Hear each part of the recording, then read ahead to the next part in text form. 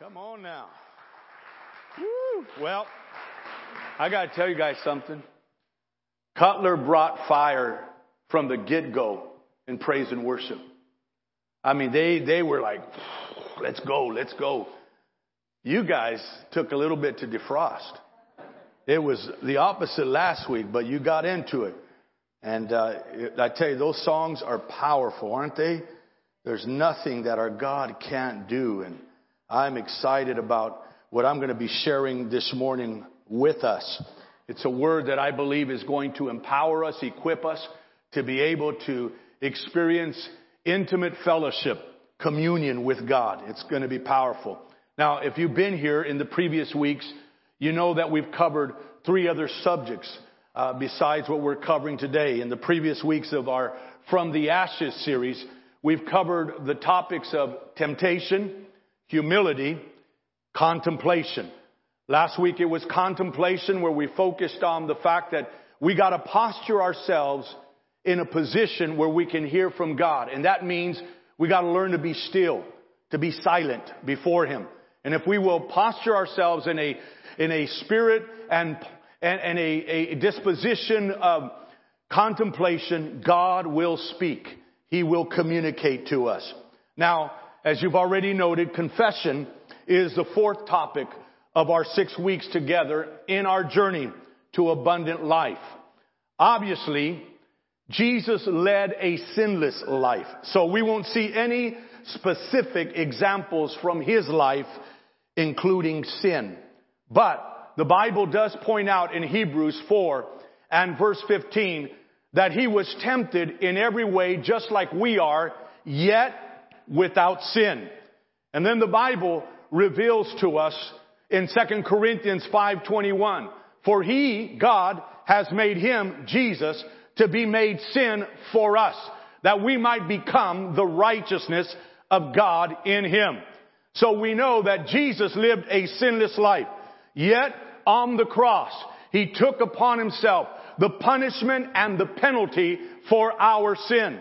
And the Bible tells us through Isaiah the prophet that on the cross the Lord laid on Him the iniquity of us all. And because of that, we can be confident that when we come to Him asking for forgiveness, forgiveness will be granted. It is because of Jesus' sinless life and humble sacrifice that we can experience the unrestrained forgiveness of the Father over our sin. And as I stated in weeks 1 and 2, you are not broken beyond repair. Let me say that again. You are not broken beyond repair. Doesn't matter how messed up you may think you are or you actually are. I'm here to declare to you that God, the Heavenly Father, has the ability to take your life in all its brokenness and transform it into wholeness. Wherever you find yourself torn up, busted up, God can restore you. God can heal you. God can deliver you. He made it possible through the death, burial, and resurrection of His Son for you and I to experience deliverance no matter what habit has us bound right now. That's the power that there is in Him. But in order for us to experience that, we've got to be willing to acknowledge that we're broken. Acknowledge that we're messed up. Acknowledge that we need healing in our lives. Again, Jesus is the reason we can confess and experience complete forgiveness in our lives. Now, speaking of forgiveness or confession, there were 4 preachers, and don't think that they're the preachers that I meet with, okay? But there were 4 preachers that met for a friendly gathering. And during their conversation, one preacher said, our people come to us and pour out their hearts and they confess certain sins and needs. Let's do the same. Confession, by the way, is good for the soul, right? He said. In due time, all of them agreed. One of them said that he had a problem with losing his temper on occasion. The second confessed to liking to smoke cigars. And the third one confessed to be obsessed with golf. So much so that he would call in sick on weekends. He would call in sick and say he wouldn't be able to perform his ministerial duties on Sunday because he was sick when actually he was out golfing. When it came to the fourth one, he wouldn't confess. The others pressed him saying, come now, we confessed ours. What is your secret? What is your vice? What is your secret sin? Finally, he answered, it is gossiping, and I just can't wait to get out of here. Now, again, we've all heard the old saying, confession is good for the soul. Even in non-Christian and non-spiritual circles, people believe that to be true. Psychologists or psychiatrists would say that when we confess our actions, words, and thoughts, it's like a burden is lifted from us. Christians know that this is true. We know it because of what John wrote in 1 John chapter 1 verse 9. 1 John 1 verse 9. He wrote, if we confess our sins, He, that is God, is faithful and just to forgive us our sins. And notice, and to cleanse us from all unrighteousness. What is John revealing? That the burden of sin is lifted when we confess our sins. Because God is just. And the reason He is just is because the justice of God demanded a payment for the guilt of our sin. And Jesus paid that price.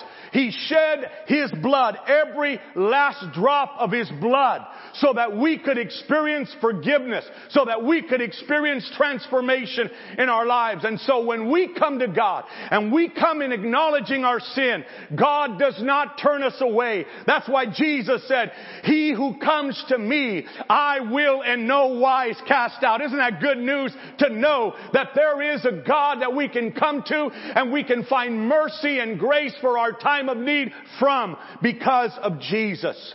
Now today I want to share what biblical confession entails and includes. And to help us, I want us to remember these 3 C's that I'm going to give to you right now that will help us remember what biblical confession is. The first C is confession. The second is contrition. And the third is correction. Would you say that with me? Repeat with me. Confession, contrition, correction.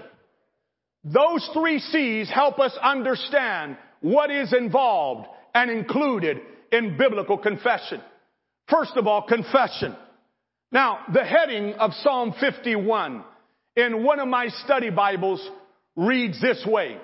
A psalm of David regarding the time Nathan the prophet came to him after David had committed adultery with Bathsheba. And then we read in this Psalm 51, David's prayer. In fact, Psalm 51 is one of 7 psalms that are categorized as penitential psalms. In other words, they are psalms of confession and repentance. And in this penitential psalm, David prays this prayer. And we're going to focus on verses 1 through 4. He prays, have mercy upon me, O God, according to your loving kindness, according to the multitude of your tender mercies. Blot out my transgressions. Wash me thoroughly from my iniquity and cleanse me from my sin. For I acknowledge my transgressions, and my sin is always before me. Against you, you only have I sinned and done this evil in your sight, that you may be found just when you speak and blameless when you judge. Now, confession is the process of recognition of sin, turning from it, and experiencing the forgiveness of God. And we see here that David acknowledged, once he was confronted by the prophet Nathan concerning the sin he committed, he acknowledged it. And then there's a willingness to be changed, to be transformed. He expressed that. There's a willingness to change his ways. And you'll see that later on in the Psalms. Now there's a Bible teacher by the name of Warren Wiersbe, and he tells of a counselor who was trying to help a man who had come forward during an evangelistic meeting. I'm a Christian, the man said, but there's sin in my life and I need help. The counselor showed him 1 John 1:9 and suggested that the man confess his sin to God. "Oh, Father," the man began, "if we have done anything wrong." "Just a minute," the counselor interrupted. "Don't drag me into your sin. My brother, it's not if or we. You better get down to business with God." The counselor was right. You see, when you look at David's prayer, you do not discover Bathsheba mentioned at all in Psalm 51 as he's confessing his sin. And have you found there are people who love to play the blame game? It's been going on since Adam and Eve. They're not willing to acknowledge their fault, and if they do, it's because of so-and-so. They're the reason I act that way. Or it's because they did that to me. Instead of coming before God as David did and just admitting, I'm in the wrong. And we see that in David. He didn't blame anybody for the wrong he committed. He simply fessed up to his wrong before God. And it is important that we understand that in order for us to experience the forgiveness of God, it begins with confession. With confession. A man told his pastor he had done a terrible thing and could find no rest for his conscience. The pastor asked him, "Have you confessed it to the Lord?" And the man replied, "Pastor, I've confessed that sin 1,000 times. The wise pastor said, "That is 999 times too many.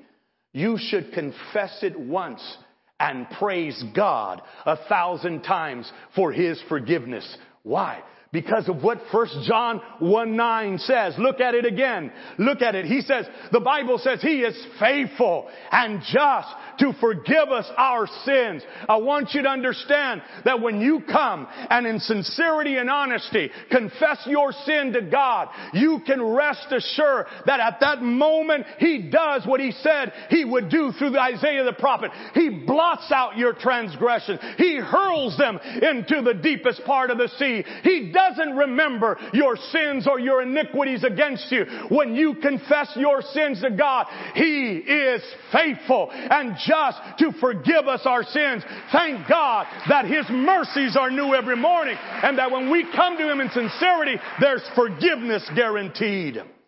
Now, looking at David's example, we discover that biblical confession also includes contrition. Contrition.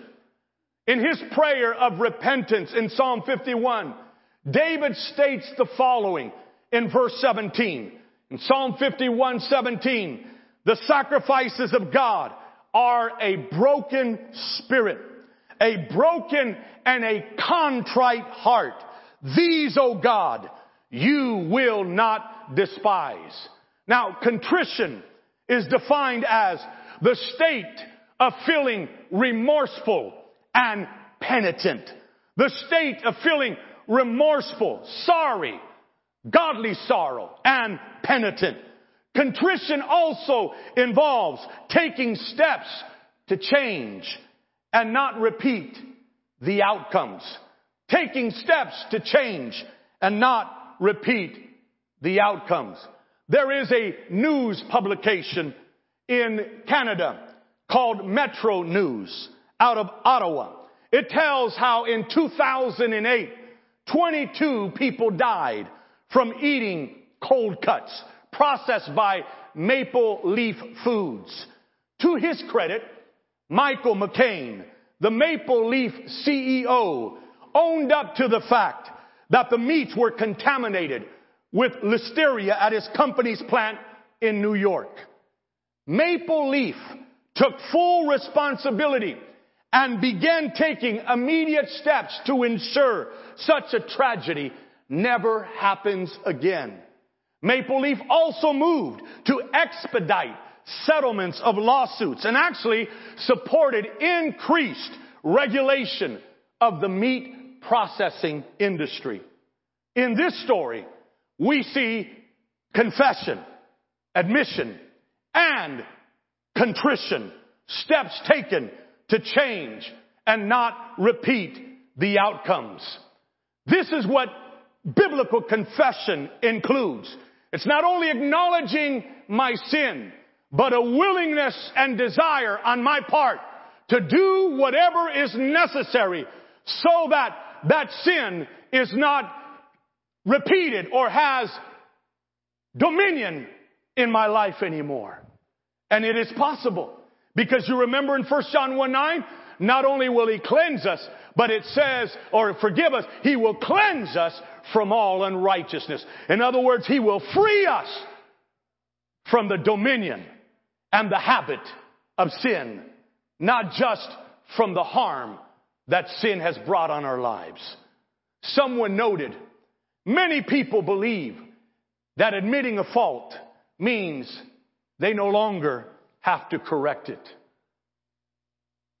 In other words, there's people that think, well, I already said what I did is wrong, but they don't do anything about correcting the wrong. I already confessed the wrong, but they keep perpetuating the wrong. They don't change what is necessary so that that wrong is not repeated over and over again. Biblical confession is not just saying it and then feeling that's all that it takes. No, it also entails a willingness for correction. Biblically, again, confession is to be accompanied by contrition. And contrition includes the openness and desire for course correction.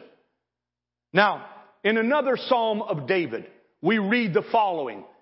In Psalm 139, verses 23 and 24. And this is another prayer of David before God. He says, search me, O God, and know my heart. Test me and know my anxious thoughts. Watch this. Point out anything in me that offends you and lead me along the path of everlasting life. Having a regular practice of searching our lives and coming into the light can cultivate a life full of grace and mercy as we rise from the ashes of past sins and poor decision making in our lives. Pastor Jack Hayford tells the following story. Early in his career, Matt Redman, the popular Christian musician in Britain, was singing with his church's praise band when his pastor confronted them. They were proud of their musical performance, he said, but they were neglecting true worship. Insulted by the charge, the members of the band left the church. All, that is, except Matt Redman. Shortly afterward, he wrote his hit song, The Heart of Worship, which included these words, I'm coming back to the heart of worship. And it's all about you, Jesus. In a previous message series that I shared with you, Vision, Passion, Action, or Passion, Vision, Action, I shared with you the following.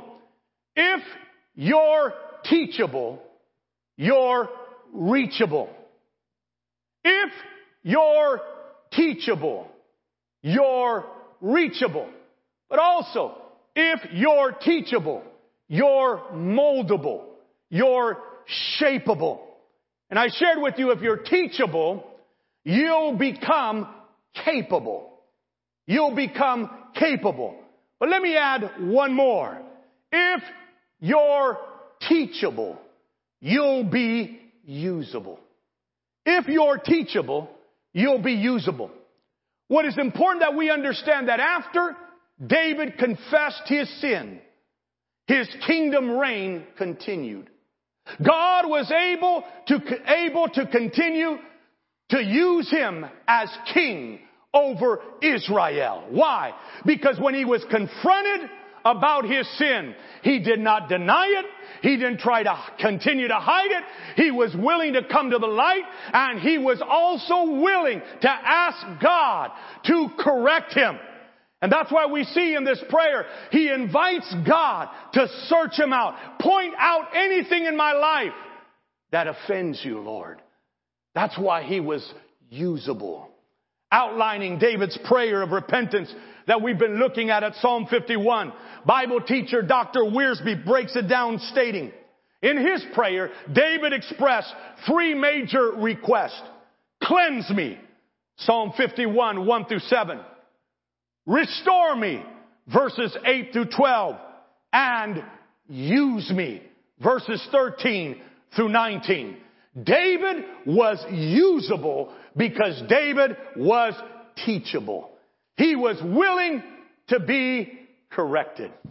Now, before I married my wife, periodically we would have a date night, which really was evaluation night. She initiated it by one day saying, hey, let's have an honest date. I said, I thought all these dates were honest because honestly, I've been paying, and I think that shows how honest I am. I didn't say it. I thought it. And so these honest dates were meant so that we would tell each other if there was any areas of weakness in our lives. I hated those dates, but I loved her. So I was committed to go along. You want to have an honest date? Let's have an honest date. And sometimes she would point out something that I forgot. Some of you are laughing because you know what that's like. And she would say, yeah, that's true what you just said, but there's also this. And sometimes inside but outside yes, you're right. But inside well, what I love about David was on the inside and outside, he was, you're right, God. I need to change there. There was no defense. All defenses were down. There was just an openness for correction. Now, I'm going to bring this plane to a landing.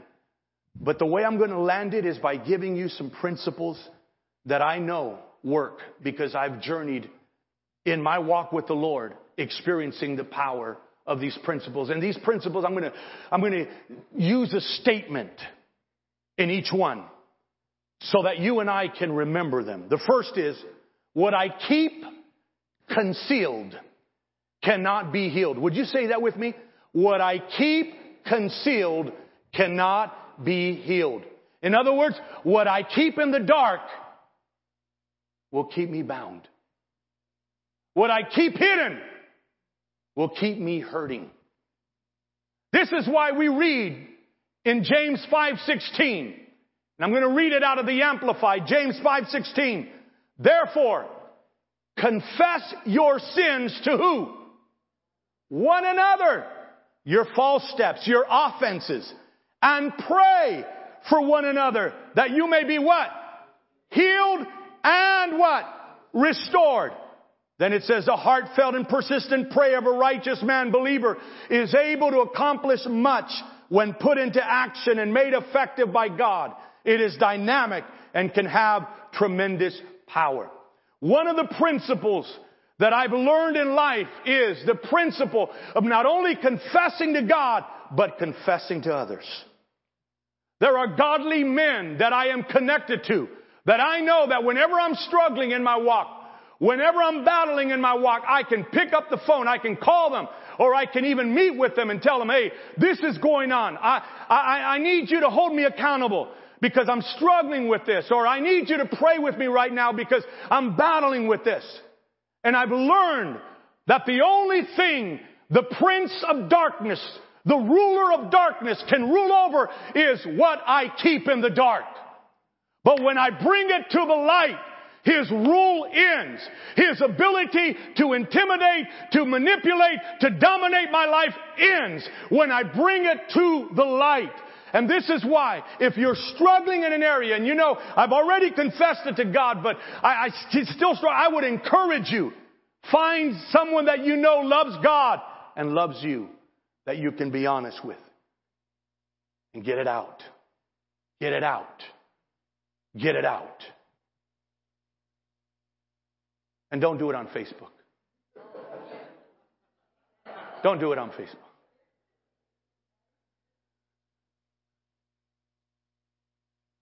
And look what the Bible says.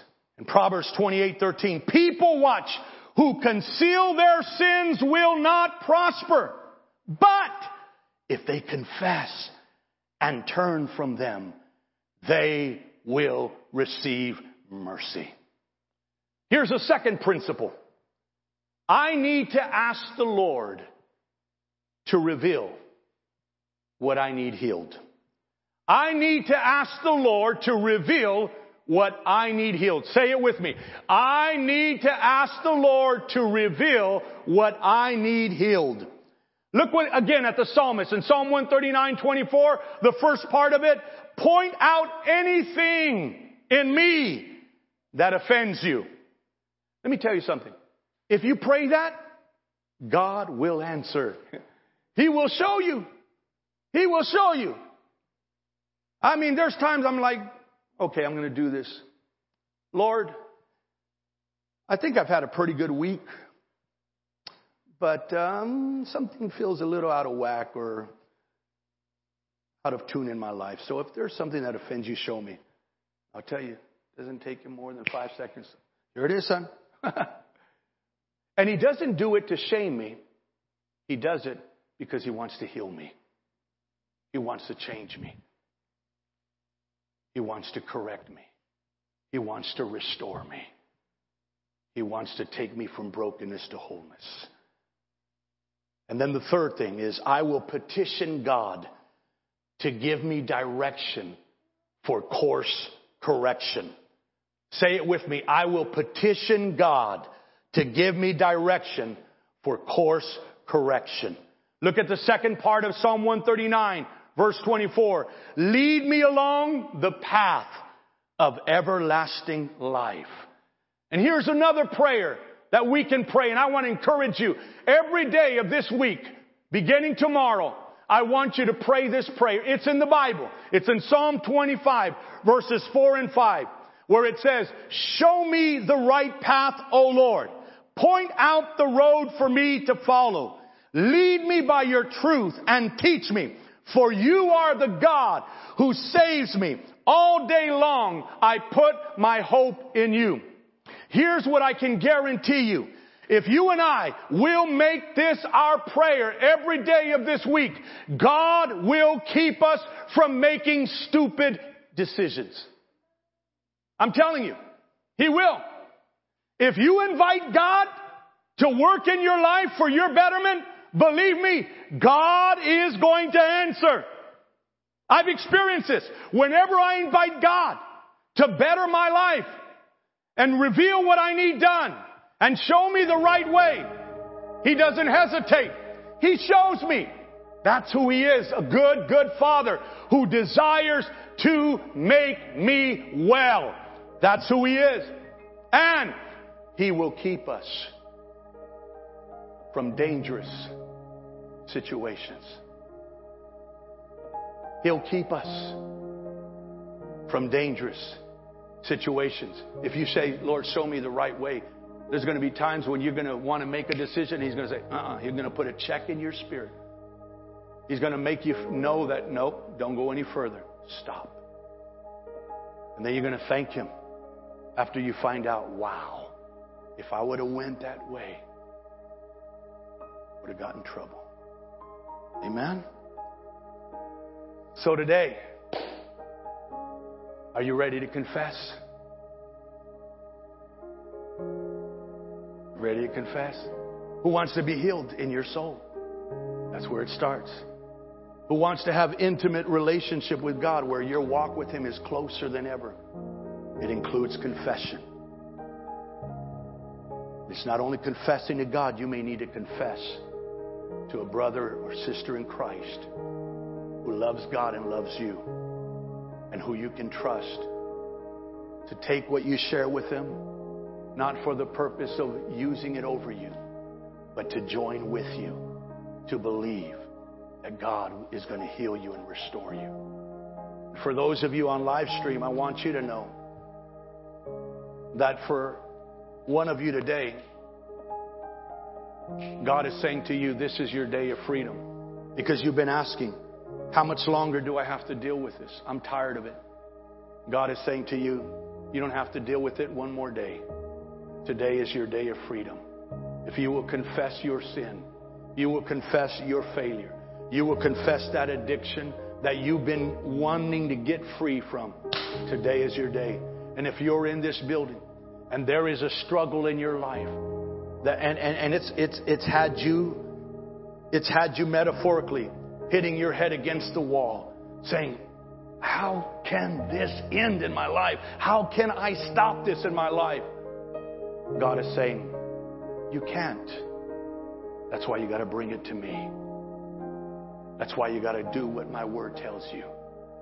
And if you do it, then the power of my word will be released in you and set you free. I'm telling you, you're looking at a man that has experienced the power of confession, not just declaring the promises of God, but declaring my weaknesses, declaring my struggles, declaring my failures before God and before others. And then I learned, the devil can't rule in the light. He can't manipulate me anymore. He can't control me anymore. So glad for the power of biblical confession. Heavenly Father, I thank you that today is D-Day, day of deliverance. Today is a day for deliverance. I know, God, you've impressed it in my spirit that people would be here and watching on live stream, that this is their D-Day. In their heart, there's been a cry, there's been a longing to be free. This is their D-Day as they come. They confess, God, I can't bear this. God, I'm tired of this. God, I'm sorry. God, I want to be free. God, I'm tired of living a double life. I want to live a life of integrity, of singleness, of purpose, aligned with your will. Please wash me. Please forgive me. Please heal me. And even as I've been speaking today, talking about the need to confess to others, there's some of you that's even come up in your mind. Maybe I should tell so and so. Maybe I should communicate this with somebody that I know can offer me the wisdom, the help, the encouragement, the aid through prayer. Well, friend, this is your day to follow through on that. Because as I heard years ago, another preacher point out, your breakthrough is contingent on your follow-through.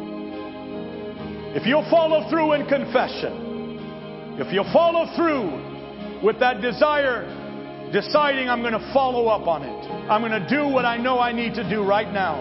I'm going to confess it to God, or I'm going to call that person. I'm going to connect with that person and get it out. I'm not going to keep it in the dark anymore. I'm I'm not going to let the prince, the ruler of darkness, manipulate, intimidate, and dominate my life anymore. I'm getting it out. And I'm telling you, you will be healed. You will be restored.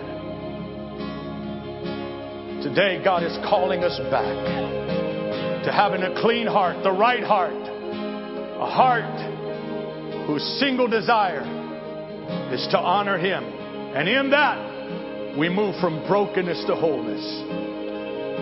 Receive it now in Jesus' name. Thank you, Lord.